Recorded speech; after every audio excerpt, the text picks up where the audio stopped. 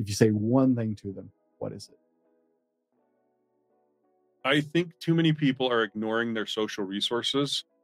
And a lot of that's through their community service or through a church or through sports groups. They're not investing in those social connections. And it would be the same as if a business ignored marketing and sales. It's so obvious when you look at it and so painful when you see it happening. But without those social connections, life's going to suck. Like you're going to have problems. You're going to break things. I broke a collarbone skiing. My daughter broke a leg skiing. Like I've had all sorts of, you just have bad things. You'll have financial problems. And if you don't have those social connections, those direct relationships that you're investing in, it's really hard to get through some of those bad experiences. And I think it can be difficult to stay married when you don't have it. I think it can be difficult to, in some cases, stay alive. I think this whole loneliness epidemic is because people are not investing into other people and building those relationships. So, and especially men. Here's the $1 million question. How do men like us reach our full potential, grow into the men we dream of being, while taking care of our responsibilities, working, being good husbands, fathers, and still take care of ourselves? Well, that's the big question. In this podcast, we'll help you answer those questions and more. My name is Brent, and welcome to the Fallible Man Podcast. Welcome to the Fallible Man Podcast, your home for all things man, husband, and father. Big shout out to Fallible Nation. You guys keep the show rolling, and a warm welcome to our first-time listeners. Hey, thanks for giving us a chance. I hope you enjoy the show. My name is Brent, and today my special guest is author, entrepreneur, and executive, Aaron Shelly. Aaron, welcome to the Fallible Man Podcast. Thanks a lot, Brent. I'm excited to be here. It's going to be a lot of fun. It is. I'm looking forward to it. Now, Aaron, you wrote a book, and we're going to get into that later in the show. But I have my copy right here. Family Flywheel, guys. I will have links for this book. You need to read this book. This is a really great book. I don't promote things that I don't believe in. And so, guys, I highly recommend it. And there will be links in the show notes and, of course, on my website on the library page. You can find it there as well. But before we dive into that, Aaron, we want to know who you are and get to know you a little bit. So we'd like to start the show off a little lighter. And that means we start with a silly question. So I hope you're on your pointless trivia. All right, let's see it. Who sang the title song for the latest Bond film, No Time to Die? Is it A, Adele, B, Sam Smith, C, Billie Eilish, or D, Kesha? Sheesh. Is it not Adele? Okay. Guys, you know the rules. Don't cheat. We'll get back to that later. I know you guys are dying to know that, but don't look it up. Ride the show out, make your guess, see how you did. Don't worry, Aaron. I had to look that up too because I told my wife, I said, does it mean I'm getting old when I don't recognize half the names of popular singers anymore? Yeah. No, it's the same for me. I'm like, I either like it or I don't, and I don't really cache all that information in my head. Just hold on for later use. I generally find something I like and I just stay there. I don't introduce like new music very often. I'm still listening to the same music I was listening to as a teenager in the 90s. That's when there was great music. I mean, right? I have Dave Matthews Band that I still listen to. We heard that at the restaurant yesterday, and my wife and I were like, this is so good. We haven't heard this for so long. Right? I turn stuff on and my kids are like, I've never heard of that. That's okay. And, half the music I listen to, you aren't going to listen to for a few more years anyway. So I tend to listen to a little heavier stuff when I work out. But other than that, yeah, a lot of my playlists basically come out of the 90s and some of the 80s. Oh, they were such good times, such good music. I don't know. I listened to a whole bunch of different genres, and I'm just like, it was so much better than for some reason. No, Aaron, I don't do giant introductions. So in your own words today, who is Aaron Shelly? I'd say the big thing, I'm a father of 4 kids. I've been married for 25-ish years.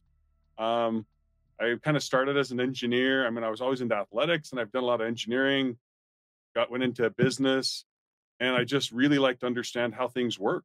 And so that's really been the course of my life. I love psychology. I just love learning generally. And understanding how I can take the pieces that I learn and then integrate them into my life. And so I've kind of gone through business, been through some smaller companies, just got through with a company that we helped go from about 20 people to 180. We got some private equity for $50 million, and I was the COO. So kind of on this business journey, but then I've kind of done an entrepreneur route. My wife and I run an Irish dance school and have for the past 25 years, our whole marriage. And so that's kind of always run in the background. And so I kind of have this perpetual business and family, and I just love creating new things. So the book was kind of a random happenstance that just the right things converged at the right time. I never planned to write it, but I just kind of follow, where life leads me, I think. That's quite a happenstance. It's an effort. My friend just released his first book. It came out yesterday, and it's like I'm just like, you actually did it. Like, writing a book is an undertaking. So well done. Yeah, it's fun. To me, it was a lot around it's all around this principle of if I can do something that'll help other people and I'm not doing it, am I a good person? Like, what is the definition of, good and evil? If good people don't do good things, then are they really good? So it was kind of a moral push for me personally. Okay. No, that makes perfect sense to me. It's why I do this show. So I got to ask, the Irish dance school, Yeah, so river I dance is what we're talking about. river dance. Yeah, my wife. It just kind of was this weird thing where uh, my wife and I got married when we were both still in school. She kind of had her own little business teaching dance, and then also teaching at the university we were at. And then it just so happened that when I graduated with my MBA, it was, well, would we just follow the normal trajectory and go get jobs at big companies? Like I had an opportunity at Intel in Portland. And then I was like, well, but I don't want to lose the asset because I'd read Rich Dad Poor Dad. So it's like, no, let's start to build up our assets. So we bought a house with a studio behind it, and I run all the technical stuff. I've never done any Irish dance. I don't know how to do it. I've watched a lot of performances. All my kids do it, but I'm just like, it's this whole specialization. My wife takes care of the dancing, the parents, that type of stuff, and I take care of most of the technical, salesy, marketing type things.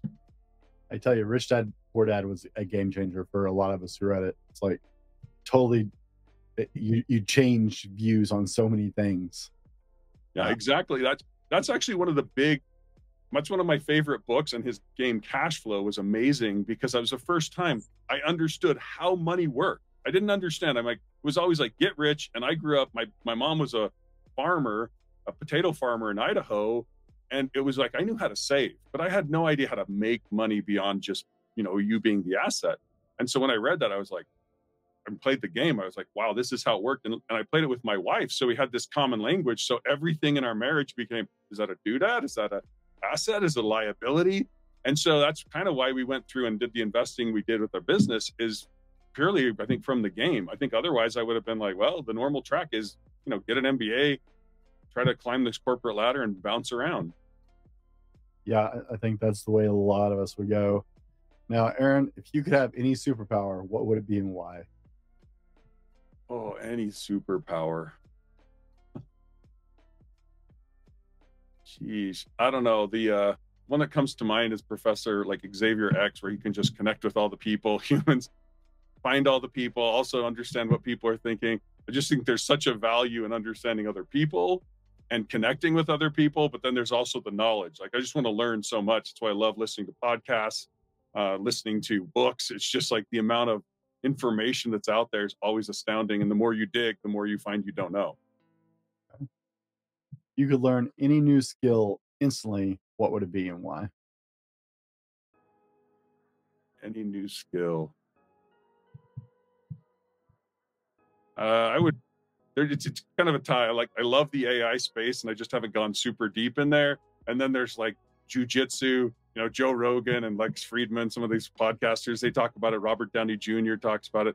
I mean, I have my own method. I play sports and stuff like volleyball, but jujitsu I think would be really cool to learn. And I love that conflict. The healthy conflict is so much fun. I agree entirely. Now, what purchase of $100 or less have you made in the last year that's had the most profound impact on your life? $100 or less. That is very, that is a challenging one. I'm trying to think. It's probably a book that I read. I'm just trying to think through which books. I usually read about, I don't know, 10 or 20 books a quarter. So I'm just like, I read, which one did I like? I would say Talking with Strangers, Malcolm Gladwell's book, I think it's a very interesting approach to how people misassume what other people are thinking, and therefore you end up with problems, and how, determined people are lying and the truth and the costs of certain biases. I think that would probably be one of my favorites. I've heard of it. I haven't read that one yet. My business coach got after me about reading too many books. He's like, look, I'm all for reading, but let me ask you, you read a lot of business books. Have you mastered everything you learned in the last book yet? Like, well, no. He said, then stop. Just like you're just, having diarrhea of marketing and business information, but you aren't actually mastering anything. You're not actually learning. So I'm a little torn on that, because I think there's a point where you can learn, because I've thought the same. There's a point when I've personally felt like I've read too much and I'm like, I need to now operationalize this information. I can't just keep shoving in. But I think there's also a point, if you're a creative person, where you need new ideas. Like Rory Sutherland has a book called Alchemy on marketing, and it's just like marketing principles and different marketing techniques and all these things. And so I think there's this point where it's depending on what you're trying to focus on, I could see it, but I don't know. I don't see a lot of value in some ways, like just trying to master everything in every book, because sometimes things hit you and you're like, okay, moving on. Like, do I care? Or nah, it's not useful. So I'm a little torn on that. I feel the same way sometimes. I'm like, I love books. I just love the learning process, and I think it can be problematic. Yeah, I don't think, like I said, he doesn't want me to stop reading so much. This is like, okay, take the big concepts out of those and see which ones are going to work for your business, and try a couple out and play with it a little bit to see if there was value out of there. Take the good stuff, then you can move on to the next book.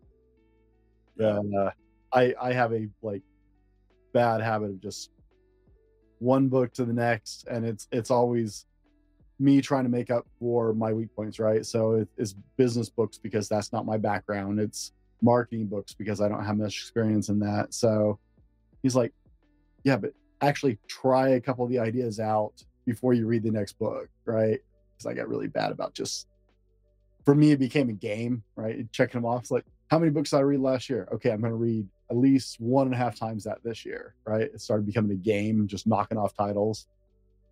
It's like weightlifting, where you're like, I just keep got to max out. Oh, right. I got it. 5 more pounds. 5 more pounds. Yeah. I think, you definitely have to balance the doing with the learning. But I think, at least for me, like I say, I kind of hit a point where I can kind of feel in my brain, like, I gotta implement now. Like, if I just keep getting more knowledge without using it, it's not useful. What are you most proud of, Aaron? Most proud of, honestly, I'd say probably my relationship with my wife. It's one of those things that's, there's really amazing times, but then I've had the sequence, I call it my 3 hells. At one point, I had difficulty getting a job in my early career when we were doing the entrepreneurial thing. And then I had a point when I made a bad investment in real estate during the 2008 crunch. And then there was a time when I got audited by the IRS. And it's kind of like going through those things, and with my wife and her sticking with me, and, then we've done really well. It's just been this like journey, and there's been conflict. Like I think there always has to be when you're learning and growing. But when I look at that relationship, I'm like, it's one I know I can rely on, and I know that she's going to keep pushing me. So I think that's probably, it's one of those harder things, I think, to kind of quantify, but I don't know that I'd give it up for much. No, that's a good thing to be proud of. As a relationship coach, I'm all on board on that one. So yeah, glad that's big in your life. What is something everyone should know about you before we dig into the subject matter of today's show? What should someone know? I would say that I'm more interested in just how do I help people. Like, I'm much more, if you do the color code test, I'm in this blue. Like, I love helping people, but then I've learned if you don't have the power, the red side, then you don't get to. So it's like, I look at people, I'm like, if you need help, let me know, send me an email. It's more, I've looked at some of those times that I had difficulties in my own life. It was when I reached out that I finally was able to get through the problem. I think we get stuck in these endless loops. So if I can help anyone, I'd love to help them. Yeah, that's really what my priority in life is. And that's kind of where I've moved at this stage.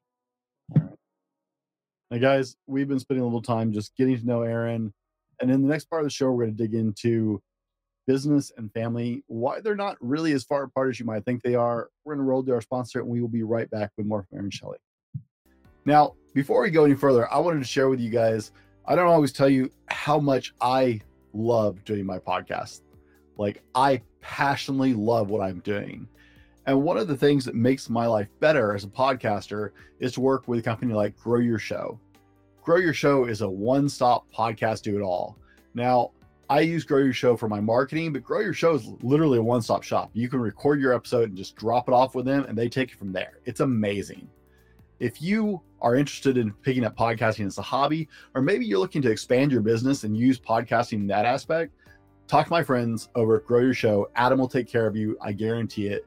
I trust him. He's my friend. He's my business colleague, and I wouldn't trust anybody else with my show. Guys, welcome back. In the first part of the show, we spent some time just getting to know who Aaron Shelly is and a little bit about him and where he's coming from, because I want you to know our guest. He is invested in helping people, which we're always a huge fan of on this show. And in this part of the show, we're going to dig into business and family and why they're not necessarily as separate or as different of things as you might be thinking, and how they might actually be a lot more alike. Now, Aaron, I wanted to start off this portion of the show. In the platform that you and I connected on, you share a story about kind of how this book came to be. And like, it connected with my head instantly. I was like, I know this story. A book hasn't come out of it yet, but I know this story because I've asked the same questions along the way. I wanted to know, would you share that with our audience today? How do we get to here as far as you writing this book? Sure. Yeah. So when at the point I was writing this book, I was doing some research with a guy on entrepreneurship and family at a university for his book. And then I was also doing consulting kind of as a COO for this other book. And then for this other company. And then my mom sent me this email, and it was from, I don't know, the local network and the local news. And it said, this person is being sentenced for rape and attempted murder. And I thought, well, a guy's getting sent to jail for rape and attempted murder. Yeah, those type of people need to be in prison.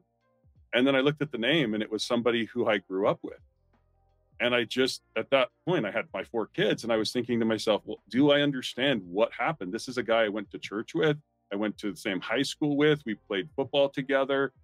We grew up, 10 houses away from each other. We were so close. We were in Boy Scouts together. We were so close to each other in so many ways. People will talk about, well, socioeconomically, or all these different factors that come in and this multivariate analysis. But all those factors essentially had been leveled. And now I see this guy who, I'm in a career doing well, and I've got my kids that I'm worried about. And this guy's now going to prison for the rest of his life. And I just was like, it just kind of started my brain churning on, if I don't understand what happened, then how the freak can I protect my children? Because I feel like that's one of my big roles as a father, is to protect my children from all the weird stuff that's happening in the world. And if one of my children ended up in prison for rape and attempted murder, I'd be like, I'm a failure as a father. I realize I can't control everything, but there's some things that you should be able to avoid. So it was really this like perpetual churning of what happened, what were the factors, how can I understand this? And it's a lot of this comes back to the fact that I'm an engineer, and I'm like, you have to understand lift, and you have to understand air pressure, all these different things in order to make a jet. And you can then make these amazing things like we see with Elon Musk, making rockets. But then I look at family, and I'm like, I don't know what all the pieces are. And it seems like it's just a crapshoot. So that's really where this desire to learn. And that's where I feel like the book is really kind of my boiling everything down so that I could understand it. And that's really why I wanted to share it. It's not like, I'm like, it's been fairly effective for me. My kids are 22, 20, 18 and 16 right now. But I just look at this like, I got to avoid this for my kids. right? And I think all of us can connect with that on some level because all of us had those friends we grew up with. And I mean, some of them didn't take quite as an extreme turn as in that case, right? We all knew those people who you're looking at the life choices 10 years later, 20 years later as an adult because you've, kept in touch via Facebook or whatever at this point. And you're like, how did you end up here? Like, how did this happen? I look at families I grew up with who, they're divorced or on their third marriage and their kids hate them. And it's like, you know, you're just trying to, it's like, wait, we were, I mean, all but the same person. Yeah, and that's really the thing you start to look at is you're like, why what are these crossroads that we hit? That's what I started worrying about. Is it like a single crossroad? Because I mean, I played football in high school. I played my ninth grade year, then I kind of got injured, and then I was like, "Do I really? Is this how I'm going to make my money?" I mean, I'm 6'4". I was pretty good size back then, and then I went. I love football so much. My senior year, I went back for the team, and just everyone had been injured. Their legs had been hit. There's like, and you start to get into painkillers and that type of stuff just so you can keep playing. And I'm like, is that a little bit where things went off? And that's kind of where I noticed it's like, what's the culture of these places that you're around and that you're involved with? And that's going to have a big effect on how you think about the world. And in the case of some of these sports and things that actually hurt your body, then it can get you onto drugs and some other things. Right. Yeah, that's and once you start down that road, man, it's a quick hurricane down too. Yeah. For all of us who are not business people, right? You obviously do a lot of consulting for businesses as well as your entrepreneurial uh, endeavors. You work and consult for other companies and help them. Not all of us are brilliant business people, and so for a lot of us, this concept of family health versus business, how can they really be that same? So, can break down what does a successful business look like? I mean, we all can go, well, duh, Tesla, that's a successful business, or Amazon, that's a right. Those are those global monsters that we just go, oh, that's success. But realistically, there are a lot of smaller businesses that are very successful that we don't know their names necessarily, right? And they share a lot of commonalities. But what does a successful business look like? What are those markers? I would say a successful business is one that's on the financial side, you have to be generating more money than you're spending at some point. In your early days, you're usually investing, but if you run out of investment money, your burn rate, right? If your burn rate gets too high and you run out of runway, that's, you crash and burn. So a lot of this is like, you have to be producing wealth at some point. But if you look at it, you also need to be investing in people as a business, right? You talked about how your wife helps you with some of the editing. You kind of do this specialization thing. So a successful business is one in which you have everyone's getting paid what their market rate, and the business still has some left over making some profit. But then I would also say it has a good reputation. There's a social resource side. It's got a good reputation. It's got good relationships. And then it's the people inside of it are healthy and fulfilled, right? So it's this combination of, it's not just the financial, it has to be these social connections and the human resources as well. And that's kind of the sides of success. Because if you look at a business, it has a business model, and that business model is what drives those resources. And just like in our family, like, if we run out of money in our family, we have problems. I don't, you can then leverage maybe your relationship with your in-laws, or you can leverage some of those other relationships for money, or maybe to go live with them. But that's really one of the cores, is you have to have enough money in the bank. But then, if you don't have good relationships and you screw your wife over and you're like, you treat her poorly, that's not a good business. And you see that with a lot of families. And then the families, essentially, as I see it, they get divorced, which would be a dissolution of the business. And then all of a sudden you have this massive loss of wealth, both in terms of financial, social, and human resources. What does a successful family look like then? What does a healthy, successful family look like? Because you've already waded into it a little bit. So yeah, there's not really, that's kind of the thing. When I started to look at these things next to each other, I don't really see this big difference. I mean, if I drop you off on a desert island, you're not sitting there like, well, I need to set up a business. You're like, no, I'm in the business of staying alive, getting food, getting shelter, getting water. And those are really your products. There's no money to exchange. And it's like, you're going to have to be exchanging your work to do those things. And we've come up with this new money currency thing in our society that then makes it more complicated. But it's really the same thing. Like, you're trying to stay alive, build up resources. As I see it, a lot of people will talk about, saving financially so you have a rainy day fund. But I think you need to invest in your relationship so you have a rainy day fund there too. Where if you have a good relationship with your wife, things can get rough at business. You may have some problems, you may have some stress, and then you have a rainy day fund there. And same with your health. If you have very poor health and then you have some further challenge, then you can actually die. So it's like, you need to kind of be investing in those three areas all the time. Otherwise, you're not going to have a successful business. So I think it's really looking at the holistic picture of the family and not just being like, I'm only investing for money. Look, I'm a doctor making tons of money. Then your wife divorces you. Your kids hate you because you never spent time with them. And you're like, well, this sucks. Like, this was not a great life, even though I had the money.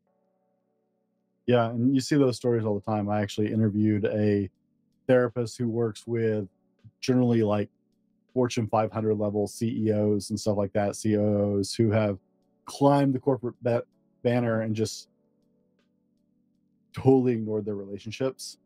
And now they've hit this really apex, right? What we would call an apex white collar position of just, they're making good money, they're successful in business, their family life is hanging on by a thread, if at all. And she works with a lot of them. She's like, it's amazing how many guys I see who have climbed this ladder and they're like, but my wife hates me, my kids don't speak to me. Some of them are divorced, some of them are, one step from divorce. And so you can go to extreme either way, right? Yeah, well, and that's the thing. The same thing happens in business, I think, when you look at it and you're like, if you only are focused on, well, we got to make money. Well, are you investing in your team? If you're just trying to maximize profit on the bottom line, and I think some men do this in the family too. If you're just trying to be like, I just need the bank account number to go up. You're like, but your kids are only going to be around for so long. And so if you're not investing back into your kids and into your relationship with your wife, then you're going to have problems. And so I think in a business, you do the same thing. Like, hey, we have this much money. Do we hire, in your case, like if we just take the podcast example, oh, you're spending all this time doing post-production stuff. Oh, man, if we hire someone here to do that work for you, now you can invest your time in a different area.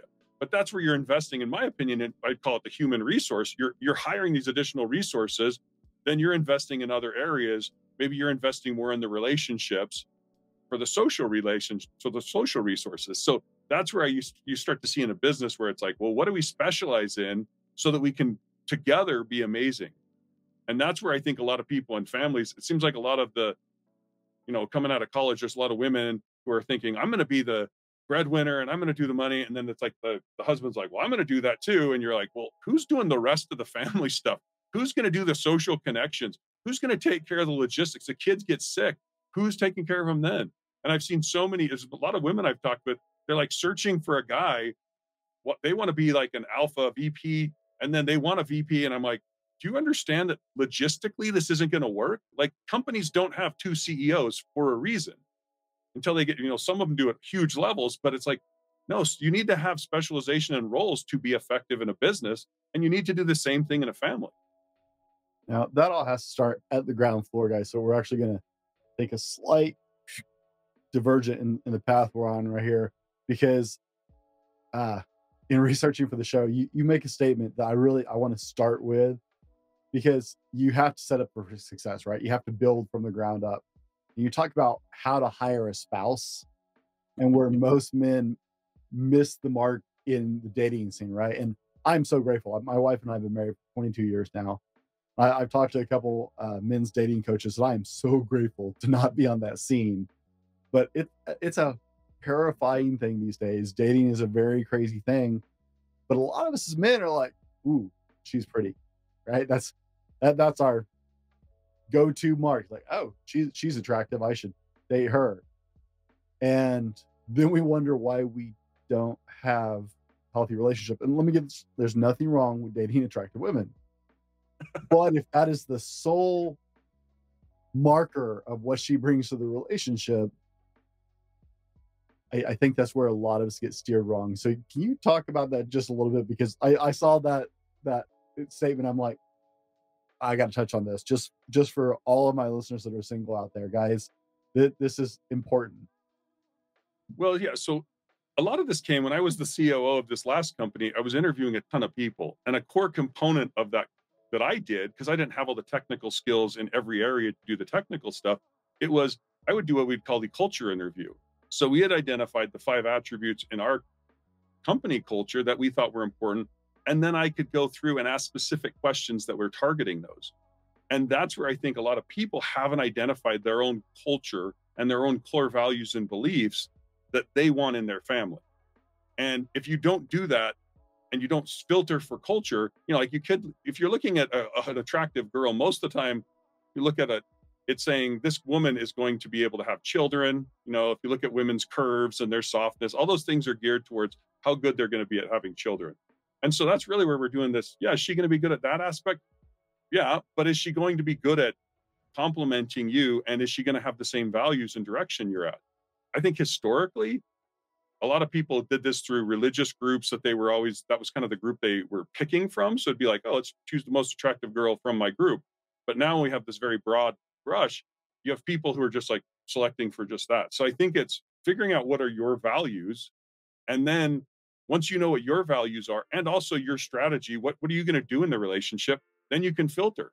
I mean, there's a number of people that I interviewed for different jobs that had great skill sets, but they didn't even fit our culture or they didn't want the job that we had to offer. And that's where I think there's this piece where, if you're looking at hiring someone, you're like, what job do they need to do? And do they fit our culture? And logistically, can they do what we want them to do? And if you're not filtering for that strategy, structure, culture piece in an interview, it's going to be bad. And it's the same in a family. If you're like, I want to have a family and I want to have, 4 kids, let's say. And then you go and date this girl. She's super attractive. She's like, I want a job, corporation. I don't want any kids, or I want 2 kids. You're like, this isn't the same value system. And you're like, and I want someone who's going to stay home, take care of the kids, raise them because that's super important to me. And she goes, well, I want to have someone else raise my kids. I'll hire that out. That's the stuff where you get into these, like, you're a very cool person. You may be super attractive. However, that's not the right fit for me. And, you see this in companies all the time where you pass on people. You're like, person's great, but just not great for the job. And we need to have the discipline when we're looking at spouses the same way. Like, she's attractive. She's great, but she's not fitting those other things. And I actually think if you get it more honed in on your culture and what you're looking for in terms of your strategy and structure, I think you're more attractive to women. You know what I mean? If you went to a company and you said, hey, I'm interviewing for this position. So what do you guys do? And you're like, I don't know. Well, we just kind of try to make money. You'd be like, ooh, that doesn't sound very cool. But if it's like, no, we're trying to do this in the market. Here's how we're trying to help people. Here's our mission. Do you like our mission? Are you on board? And if they're like, dude, this is a great company. I've seen a lot of people who just because of our mission and what we were doing, they wanted to get on board. Right. And that's where I think a lot of people now, a lot of men seem to not have as clear of direction. And then the women are kind of like, well, you look like a crap. This isn't a great company to join. I don't want to join this. So that's a little bit where I see this relationship of being clear on what you're looking for. It's not saying these people are bad that you're filtering out. I mean, I at one point interviewed the CEO's brother and went through this culture interview, asked him some questions, and I'm like, he is not a good fit. And I told this is my good friend. He's the CEO. And I'm like, he's just not a good fit. And then about a month later, he was having lunch with his brother, and his brother's like, I don't think I was a good fit for that company. You guys just have a different culture. And I think people realize it once they have time to step away. But so often when you're in the game, like in a company, you're like, please hire me. Please hire me. I want this job. It's only in retrospect you can say, like, I'm so glad I didn't get that job. It would have been horrible. And I think I've had the same thing with, women that I've dated where I'm like, I'm so glad I didn't marry her. It would have been a disaster. I think you're right. Times have changed. I think that's where honestly, the majority of relationships used to come from was religious organizations, like people you went to church with, or people who were a bigger part of a community organization that you were part of, family, friends, kids, right, that you connected with over the years. where it was coming from that same belief systems and cultures and ideals. And so that was a lot more common than it is these days. Now, right, we have like online dating and oh my gosh, Tinder and things like that, right? Swipe right. I don't even understand how all that works, but good Lord, no. Well, when it's all the stuff, imagine if it's just like in a company. Imagine if you hired just based on their picture. Oh, she's hot. Cool. Now she's our VP. Oh, she's hot. This guy looks it would be a disaster. So it's like we just need to be a little more thoughtful and intentional about these things so that we can be more successful. Because I mean, my whole thing is when you get married, this is the coming together. If you get married young, it's often like starting a startup business. Mhm. Like we got nothing. I got married when I was 21. I had no money in the bank. I spent it on a ring. I was still in college. We started from nothing. It was very much a startup. And I see some of the challenges with some of these people who are waiting into their mid 30s. And then you're going, you guys have your own successful business. You're making your income, you have a home, you have all these things, you have structure figured out. Now you're doing what's called a merger, you know, and those are hard. Now you're trying to put all those, most mergers don't work out very well. So that's where I think a lot of people don't realize the longer they wait, it's kind of like the more set and the more structure you get in place and the more difficult it actually, in my opinion, becomes to get married. I I used to be part of the hiring process at the last company I worked for before I stopped doing that. And I used to frustrate my boss so bad because I was the culture piece on it. Like I was also the lead trainer. And so, whoever we hired, they were my responsibility. Hmm. So when I went into an interview, my question was always like, because we have this small, deeply connected team. There were only 7 of us. And their personality and their ability to mesh with our team and be a part of that culture was so much more important to me. And my boss would be like, this person, he hired somebody that I went, no, one time. He's like, he is so qualified and has all these qualifications, like, and he'll be gone in 2 months. He is not going to meld with us. His ambitions are out here. He's just trying to fill his pockets at the moment. He's not going to stick around. And my boss is like, oh, but he's great. I'm not arguing. The guy's got skills. He's more than qualified to do the job. That is not in question. The question is he going to be here in a couple months because he still fits with the team? I was like, it's not going to happen. The dude walked out 2 months into the job. Like one morning, he just got pissed off. He was working night shift, and he literally just walked out, was out saying boo to anybody. Yeah. Yeah. I've seen that. I've seen that same thing. And you look at it going, it's so obvious once you find the right metrics. You know what I mean? If once you kind of start to think through things and you're like, what are we looking through? What are the values? Then you look at some of these people and you're like whatever you were able to see in this person, you're like, it just doesn't fit. And for other people, they're like, but all these other things. I mean, it's the same as like, but she's so hot. Come on. And you're just like, it doesn't matter. It's the long-term things that are going to make a difference and hold the relationship together.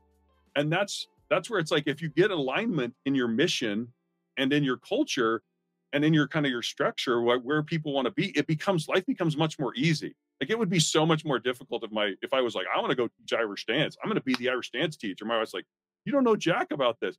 No, I want it. I want the acclaim. I want to be the person. It would just, then she'd be like, well, I don't know how to do your technical stuff. Now this is a disaster. Now I'm doing everything. There's all these weird places when you don't understand how you're going to structurally and just logistically work through things. Because it seems like, in my mind, like 90% of marriage is logistics. It's all the frustrations are just, well, why did we spend money here, not here? And some of that strategic decision making is, we think it's so important, but most of it's like, we love each other day in, day out. And are we doing the things on a weekly and a monthly basis that reinforce the relationship? If not, we're going to have problems in the long term. Oh yeah. I was always looking for how are you going to engage and fix issues that come up. My boss would get so mad at some of the questions I asked. I asked one guy, it's like, I've been told I'm a complete pain in the butt. I've been compared to hugging a cactus. So if you and I have a disagreement about, how this event went down or this issue is being handled, how are you going to work with me? Because I'm difficult to work with. And like the dude was just like, I was like, no, I'm looking for those interpersonal communication skills because you don't always see eye to eye with your coworkers. I want to see that you can bridge a difficult situation. I want to see that we're going to have the tenacity to ride this out and to work through, even when that person is a pain to work with. And uh, Well, and that I haven't seen, I guess there are some people that I've seen that way.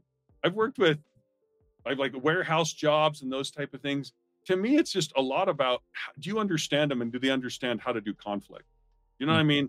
It's like, can we get in? I mean, that's why going back to football and all these competitions, can you fight against each other and know that it's not about hurting? It's not about me trying to win. It's about me trying to come to the best solution. To me, if it ever gets to, I'm just trying to beat you and show I'm superior and I have an ego involved, then it's bad. But if it's, I'm not doing this for the business or I'm not doing this for the family. Like I've had to, and there's been a number of cases with my wife where I'm like, I do not think this is good for the family. I think it's going to hurt us. You know, at one point we were looking at, she's teaching and then we have these, my kids want to do stuff in the evenings. And I'm like, I can't be doing chauffeuring. This is going to, we're going to have no family cohesion. She was like, but I did dance. I'm like, we can't do it. I'm sorry, but we can't do this. And it's going to hurt our family more than it's going to give this one kid a benefit. And so there's places where you kind of have to go like, how do we deal with conflict? And do we stick by our principles and do we have good principles? But I think that's one of the things where that, you know, the fighting, I actually love, I don't know how you are, but most of the men I've had the biggest fights with are also the ones that I have the best relationships with. right. I actually asked a guy one time that I worked with, is like, dude, if you had a problem with me, why do you come straight at me? He's like, what do you mean? You've been here longer than me. I said, yeah, but you went and told daddy, you went to the boss over something stupid. I said, honestly, you could have pulled me into the conference room in there where there are no cameras and punched me in the face, and I would have respected you for it if you felt like that was the extremity we needed to go to settle whatever this is. But instead you went and told daddy. That's not, I can respect a man for putting his foot down behind his beliefs. I can't respect the man who looks for the easy out. Well, and yeah, it's like, and be direct. I mean, that's where I think for me personally, it's been useful to have my Irish dance business as kind of this stabilizing income, because then I've been in business situations and I've been able to say, here, I don't understand why this is happening. I don't think it's the right thing. And even if it's going to cost me my job, I'm willing to do whatever I feel like needs to happen. And I feel like a lot of people get caught up in this, well, I need this job, so I'm not going to do what needs to happen. But then that kind of ends up into this place where people underneath realize, I know he's not going to do the hard thing. I know he's in it not for the right, there's something underneath this. And so then I think that actually hurts their ability to get promoted and become more valuable. Like speaking truth in hard times is worth a lot to a business owner, because we all get into spaces. The higher you get up in an organization, the more you're like, I just need good information. Otherwise I make poor decisions. And when you have people who aren't giving you the information, it just becomes a horrible environment. Now, this actually kind of segues into my next question, which is, in chapter 10, you talk about external and internal influences that can impact your family business model. I want to dig into that just a little bit before we go into the next segment of the show, where, guys, we're going to share with you how to build into your family with using a business-ish model, and how that can help you build the family or structure that you want and have the relationships that you want. But I want to talk about some of these external and internal influences, because inevitably we're going to run into them. So yeah, any particular, because there's a bunch of them in there. yeah, I used a broad stroke on that one, is like, because there's a lot to dive into. So which ones do you feel waylay people the most? I feel like a lot of people don't even understand their own bodies and biology. For men, we look at it and we're like, well, my test, how's my testosterone doing? What's going to happen to my body? And then with women, they're not understanding that once they have kids, their brain is literally going to change. And so there's a lot of these biological factors that I think we should understand. It's kind of like a user's manual for our own bodies. And there's a book called The Female Brain, another one called The Male Brain, where it just talks about, here's what's going to happen in your body at certain points in life.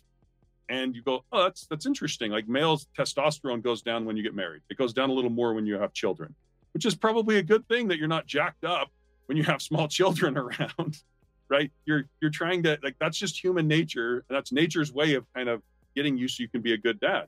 And with women, once you have a baby, I've had so many women who are like, I'm going to be a career woman. I don't care. I'm just going to stay with my job. And then they have a baby and they're like, screw this. I'm out. Like, I want to stay with my baby.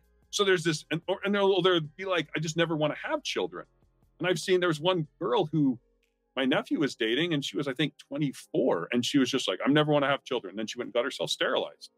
And I was like, "Well, Wow. did you? I guess I look at it like, we need to understand that we're biological creatures and we don't get to choose. I don't think any man was like, I want to go through puberty now. Let's bring on the puberty. Neither were women. And so there's like these life stages that we as biological beings are going to go through, and we need to be aware of them. So I think in the biology front, that's one of them. Another front that I think is really important is demographics, right? Like if you look and you have there's a book called Datanomics, where it talks about if you have too many men in an environment, then the men will actually treat the women really well. The women have control of the relationships, right? Like if you have 10 women and 100 men, those 100 men are like, I'm competing for a very scarce supply. I got to treat this girl well. Once I get a girl, we're dating. Like if she doesn't want to have sex, all these things happen in that context. And then if there's too many women, you end up with the men having control of the relationships. And you see this in certain environments. College is one of them, actually, where you have like 60-40 split in most cases. And so now you have 1/3 of the women there's literally not a guy at college for. So then you see the girls like being super aggressive, sexting, sleeping with guys really early, just in an attempt to do that. And I think it's an interesting place to look at. Like, if you're looking for a certain relationship, if you're a guy or a girl, you kind of want to look at that and be like, I don't want to be in the environment that I'm in a bad power position and have very few options. And so I think it's important to understand that and go, how do I want to run this based on the data? Because I think it's the environmental factors that we usually don't think of. Okay. That goes back to our discussion on, the right spouse, right? Finding someone you're aligned with in those demographics where the ratios are off. That becomes even more challenging because you aren't necessarily seeing the person, right? We put our best foot forward early on in the relationship because we want you to like us. You want us to like you. But that can be skewed even more so than normal when those ratios are off. So that's an interesting. I don't think people think about these things, right? There's just so much that's like happening, so many inputs all the time in our lives, and we're just like oblivious, I think, to a lot of things like that. Mm-hmm. Well, and that's the other thing with the Me Too movement. I think most men are like, okay, so I can't be assertive now. And all the women are like, but I want an assertive guy. Like that's one of the usual filters, like an assertive, aggressive guy. And now guys are like, I'm not screwing over my career for some chick at work, So then guys are really a lot more hold backish. So then it becomes this interesting dance of, well, where are the environments where we can get together as, and actually date anyone? And are you putting yourself into those environments? That's one of the things that I think is important is, I was studying engineering, mechanical engineering. There were 3 girls out of, 100 people in my major. So I was like, this is scarcity. So my mentality, just because of that, was probably at a scarcity. My wife, on the other hand, she was in music, dance, theater, heavily weighted the other way. So she was like, oh, there's a scarcity of good guys. So some of those places, when you even get into sub areas, like if you go to college and then you go to the chess club, those are going to be higher men. And so if a girl wants to go into those, okay, she may have some good choices, and vice versa. So it's kind of more being a little more strategic and intentional about what are the opportunities and how do I exploit them. Mm-hmm. Hey guys, we've been discussing the relationship between business and family and how they're not actually that far apart. A lot of the things that it takes to build a successful business, to build a strong business, are also required to actually establish a strong, healthy relationship and family. And there's the overlap is actually, like I said, you guys need to read the book. The overlap is really incredible. We can only do a small snapshot during this episode of what's there.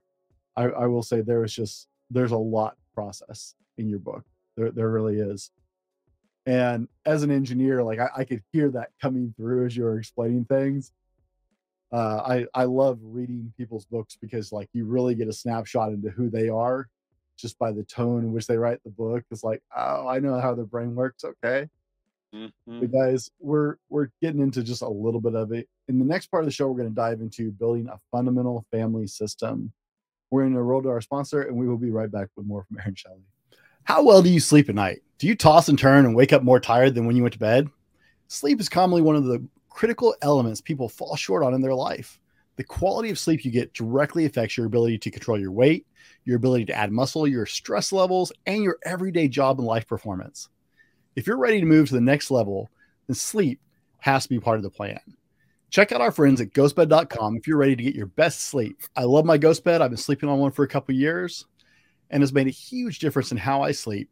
Hit ghostbed.com and use the code TheFallibleMan30 to get 30% off your order and start getting better night's sleep tomorrow.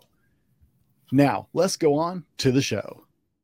All right, guys, welcome back. In the last part of the show, we were discussing business and family and how they're really not as far apart as a lot of us would think just off the top of our head, and how we can really apply some of that to our lives. In this part of the show, we're going to discuss building a fundamental family system. It's a lot like a business model and based on a business model, but we're going to dig into how building this fundamental family session family system can really help you build the family you're looking to build, right? How that can increase just your happiness and the wealth and prosperity of your family and success of your family overall, not just financially, but just the overall success of your family, nurturing that family. And here we're really big into that. So let's we were talking off camera. It's how to break down Aaron's ideas is really complex situation. So I hope he's going to do a better job than I do setting it up. Aaron, let's talk about family resources and what those are. Yeah. So when I say I break family resources into three categories: financial, which would be things like your money, your property, and then your tools, whether that's a car, those things that could be useful there. Then I break into the social resources. Those are your individual relationships that you have with your family, friends. Then you have group relationships. If you're part of a sports team, you're part of a religious group, all of those could be leveraged. And then you have your reputation, usually in the community, in different environments there. Those are your social resources. And then you have your human resources. Those are as a family, it's your collective skills, it's your time, and then it's your health. Mental, physical, spiritual, all those things would be included in that human resource. So those are really the main three categories I break them into. And those apply both to business and to family, both the same, where, you're looking at that saying, well, how is our business going to use its money? How is our family going to use the money? How are we going to use those different resources? And all those resources, as I say, they're just resources that can be used by the family business model, right? It's like you look at different companies, Walmart will take those resources and buy land and build distribution centers and stores. Google will take that and buy computers and hire engineers, right? So it's the resources are not the determining factor of success. It is the business model that's using those resources, and all of those things get cycled. If you do use those resources correctly, then you'll get more of those resources. So that's really the system and the flow back through the business model. Okay, so would it be fair to say these are assets, right? These are the assets you're working with. Yeah, in the book, I actually looked at saying assets, but then most people associate that with financial assets, and so then it became confusing. So I moved to resources specifically to avoid that confusion. But yes, you could definitely think of them as here's the different things you can play with and use. It's kind of like the different fuels that can fuel the business model. Like take some jet fuel, you have some rocket fuel, you've got some gasoline. Like, can we mix these together and make some cool things? So that's kind of how I look at it. Okay. Well, I have a slightly broader view on assets sometimes because I think of like my strength. I'm a personal trainer as well, so I think of my strength as an asset, right? Yeah, I would see that in your health. Right, my health. Yeah, exactly. So some of those things click for me as assets. Some of them I'm like, oh, okay, yeah. But we've talked about Rich Dad Poor Dad a lot, and that's my brain is always that's always in the back of my head going, what are my assets? What are my liabilities? Right. When I'm looking at a lot of things in my life. So that makes sense to me. But I understand I would that is a tricky, it's like, what word do I use here is right? Resources, assets. Uh, like I said, writing a book is a lot of work. Yeah, and the other question, the reason I call them resources, because then I was like, do I want to go into a whole discussion on assets and liabilities and the difference? And can you have a liability in your health? Oh, you have cancer or you're smoking. Like there's all these things where I was just like, I want to simplify it because I think you can get into that deeper discussion. But for the purposes of understanding the basic concepts, it's much more important to understand the resources and how they're used by the business model. Okay, so let's move into what is a family business model. Yeah. So the core of a family business model is your strategy. Like what are you trying to do? Where's this family trying to go? What are we trying to achieve? Are we trying to have kids? Are we not trying to have kids? Do we want to live? Do we want to travel? What is the long-term mission and goals that we have involved there? Then there's a structural question, which is how are we going to do this? Are we like what roles are people going to have? Are we going to do this as a single person? Are we going to do this as a married person? Are we going to do this in a living with our extended family? Is this a group thing? So there's some structural elements there as well. Roles and responsibilities would be things like who's going to make the money, who's going to have the children, who's going to take care of the children, who's going to educate the children, who's going to invest in our community. All of those things are part of that. And then you have the culture, which is what are our beliefs and values, and how do those things all work together? If you have a strategy of I want to be a doctor, but your culture doesn't include delayed gratification, good luck, because it's 10 years of investing before you become a doctor and can actually start to reap the value of all that education that you've learned. So that's really where you look at the business model. It needs to be aligned in terms of the strategy, structure, and culture. Otherwise, you just have perpetual friction. And then compounding that is once you get a spouse involved, if they have a different mission, like, oh, I want to be a marine biologist in Antarctica, and you're saying, well, I want to be a tech person in Silicon Valley. Okay, you're going to have problems. These like logistically just don't work out. So there's some of those mission. If you don't get the strategy, structure, and culture right for yourself, and then with your spouse, it's just going to be friction and more conflict. And it's not conflict because anything's bad. It's just conflict because you're out of alignment, which is what you see again, I go back to the engineering side. If things are out of alignment, you're having things rubbing on each other, you're having constant friction, constant problems. And it's not that it's bad. It's just there's an alignment problem in the business or the family. All right. Now, guys, we're working through a model that you'll find in his book a couple times, that we're trying to, how do we describe this, right? How do I put this visually in your head? So we talked about family resources and we talked about the family business model. Can you flow us through those pieces and the rest of the model and what that looked like to actually build something? Yeah. So if we can kind of a couple examples probably be useful. Like, let's say I want to be a doctor. That's my piece. And I want to also be married when I'm fairly young. All right. Then I'm like, okay, I need to find a woman who's either going to support me through that. This is like our early structural stuff. And it also has that same, delayed gratification. She can't be like, well, we got to go on cruises every year. We got to go do all this stuff. You're like, no, this is an investment time in the early days. And then we're going to have a reaping later on. So if I find that girl, then it becomes, okay, if we want to get married, and that's the structure we choose, then it becomes, well, how are we going to spend our money? Well, whatever money we make, we're going to pour back into my education. So we're trading money for education, and we're doing that for 10 years.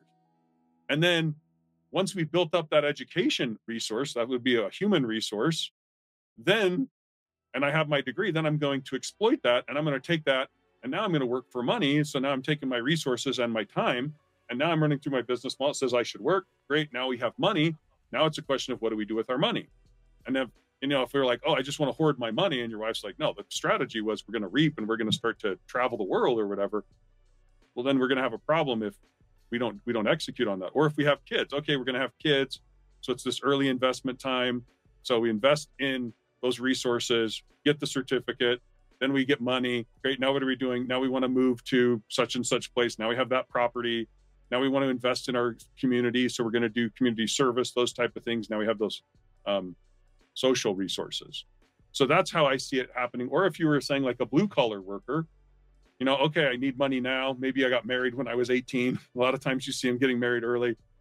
They get married early, and then it's like, okay, now she's going to work part-time and have a flexible job, and I'm going to work as an apprentice. So I'm investing, but I'm getting money at the same time. Now I have some money. Now we're going to try to build up those resources. Now we're going to have to buy a house because we had kids. And so you're seeing this flow through of, we're not just trying to aggregate money. We're like, well, how do we get the social resources as well?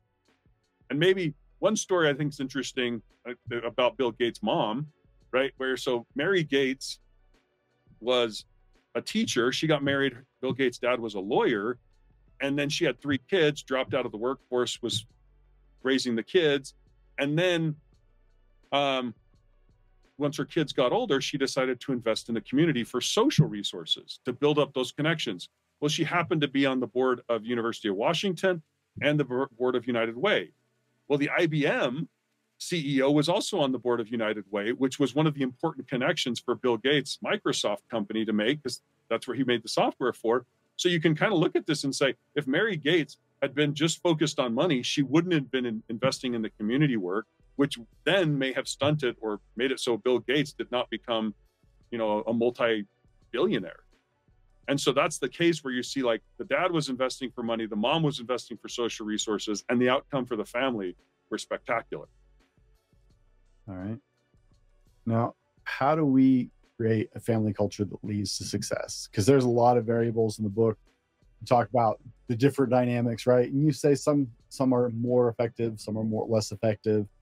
I know my wife and I definitely started in the blue collar, young married, both of us working full-time jobs. She was 19, I was 21. We had a lot of years of top ramen and hot dogs and living in not so nice places. And it took a long time for us to build some resources and move into that.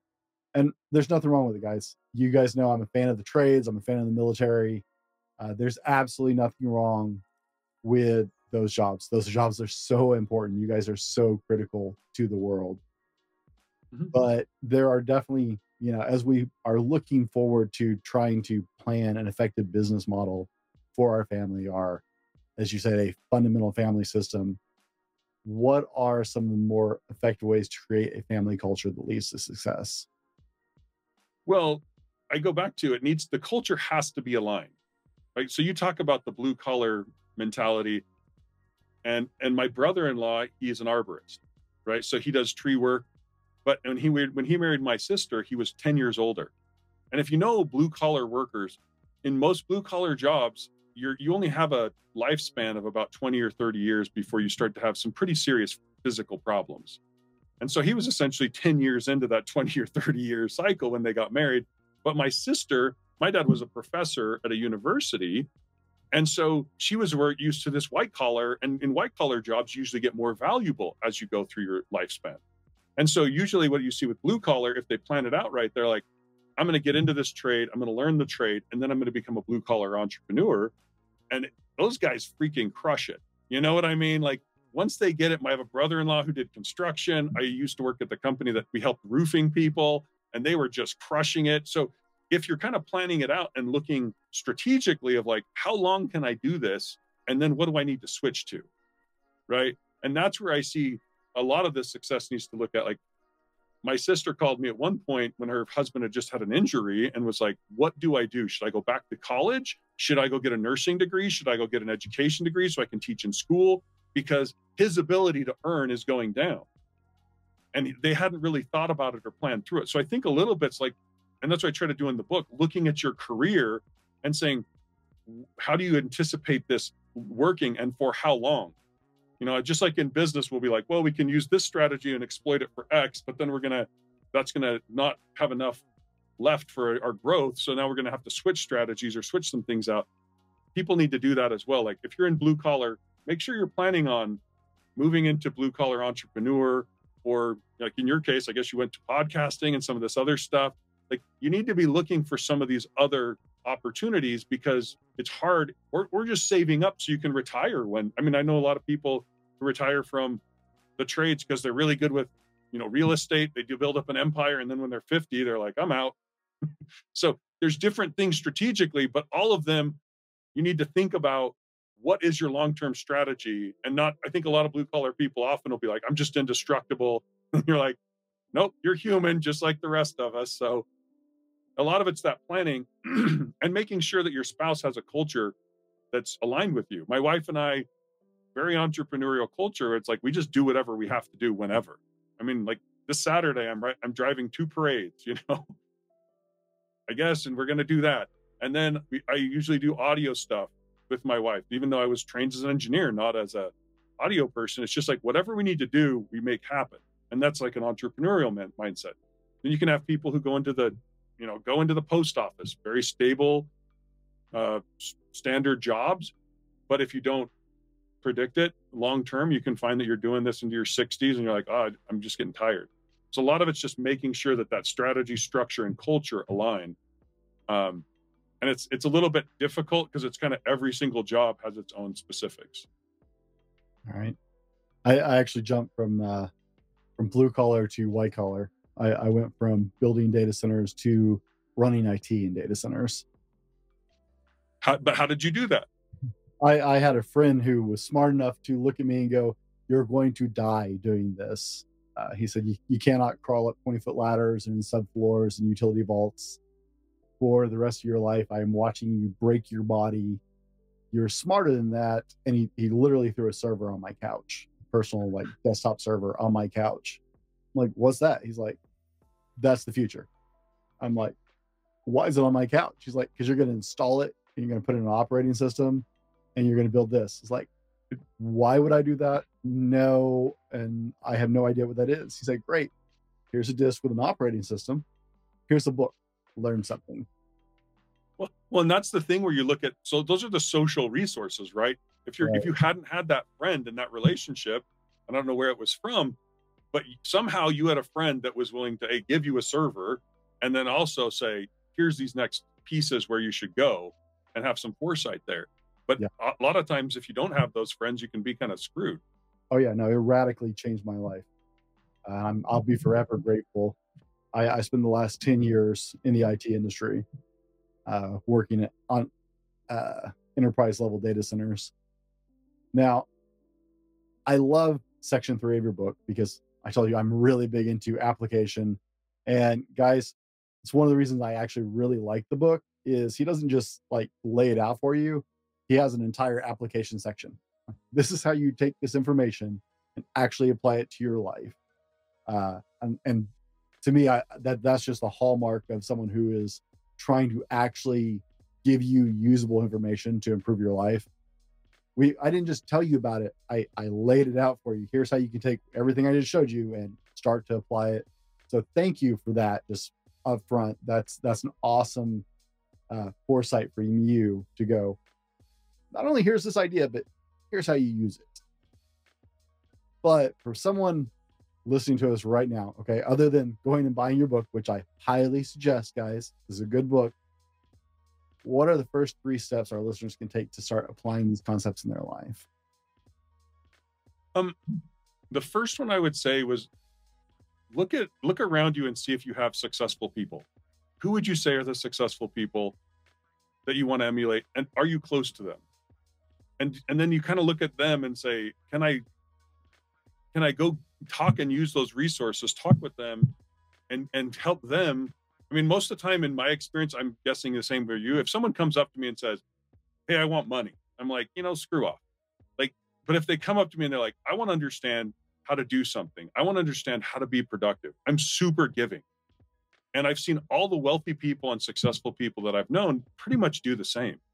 And so a lot of it's looking at your immediate social resources, whether it's your dad, your grandpa, your friends from a sports groups, friends from a church group, and looking at those social resources, because those I think have the most importance and the easiest access to.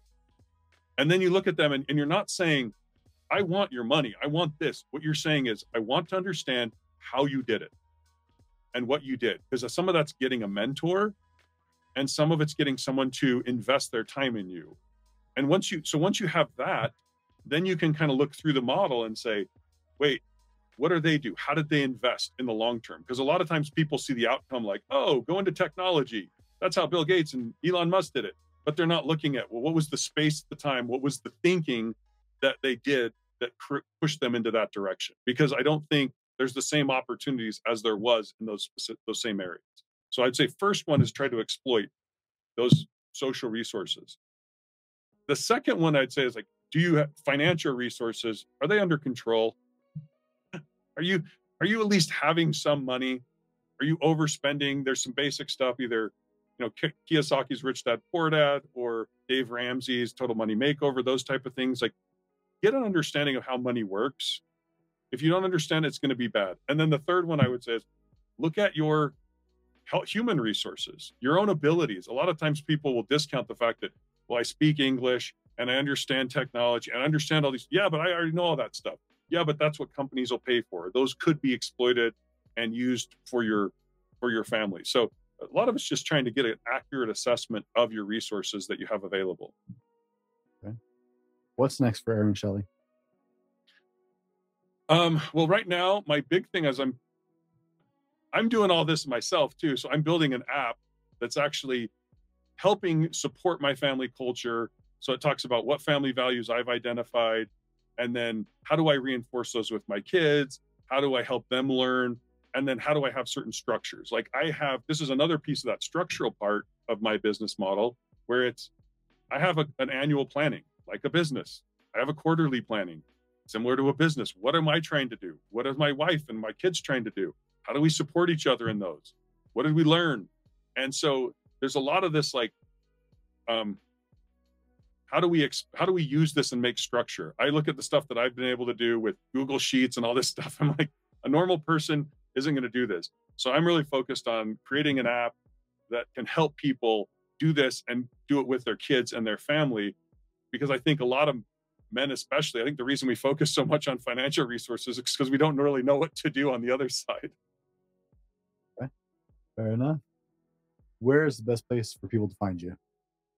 Well, so I've got my website, thefamilyflywheel.com, where I've got resources, those type of things. I can be found on LinkedIn and Facebook at aaronkshelley.com or Aaron K. Shelly at LinkedIn and Facebook. And yeah, then you can find the book on Amazon. So those are the big ones. If you'd like to email me, it's aaron@thefamilyflywheel.com. I'll respond, try to help you out. I love questions. I actually love being challenged on these things because it makes me think deeper about them. So if you have questions or issues, I'd love to hear from you. I'd love to help you. Okay.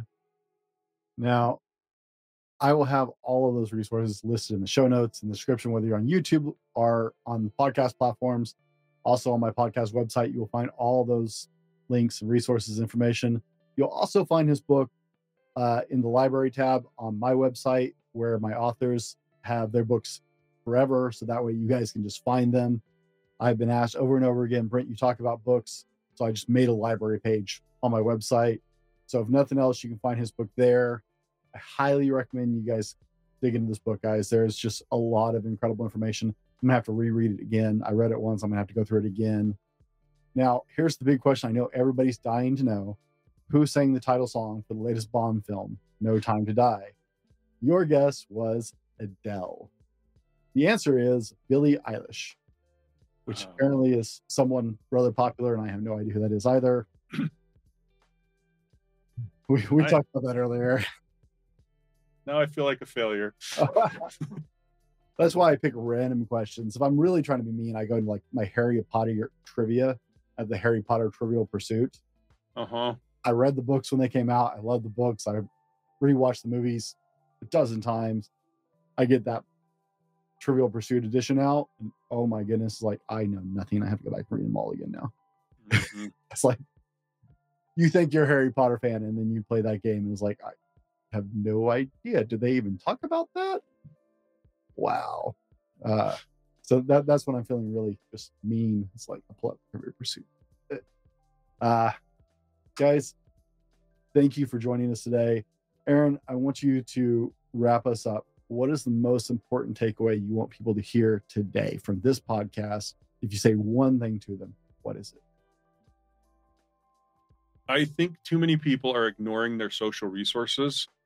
And a lot of that's through their community service or through a church or through sports groups, they're not investing in those social connections.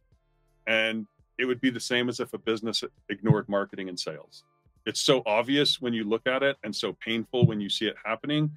But without those social connections, life's going to suck. You know, like you're going to have problems. You're going to break things. I broke a collarbone skiing. My daughter broke a leg skiing. You know, like I've had all sorts of, you just have bad things. You'll have financial problems. And if you don't have those social connections, those direct relationships that you're investing in, it's really hard to get through some of those bad experiences. And I think it can be difficult to stay married when you don't have it. I think it can be difficult to, in some cases, stay alive. I think this whole loneliness epidemic is because people are not investing into other people and building those relationships. So, and especially men. So I would say, look at those social resources, look at serving in your community. And that I think will have huge payoffs that most people, just like in a business, if you were not investing in sales and marketing, I'd say, dude, why are you not? Like, let's just spend a little, and it would have huge returns. It's the same way in our families. If we invest in those areas, we'll have huge return. Guys, you heard it right here. Be better tomorrow because of what you do today, and we'll see you on the next one. This has been the Fallible Man Podcast, your home for everything man, husband, and father. Be sure to subscribe so you don't miss a show. Head over to www.thefallibleman.com for more content and get your own Fallible Man gear.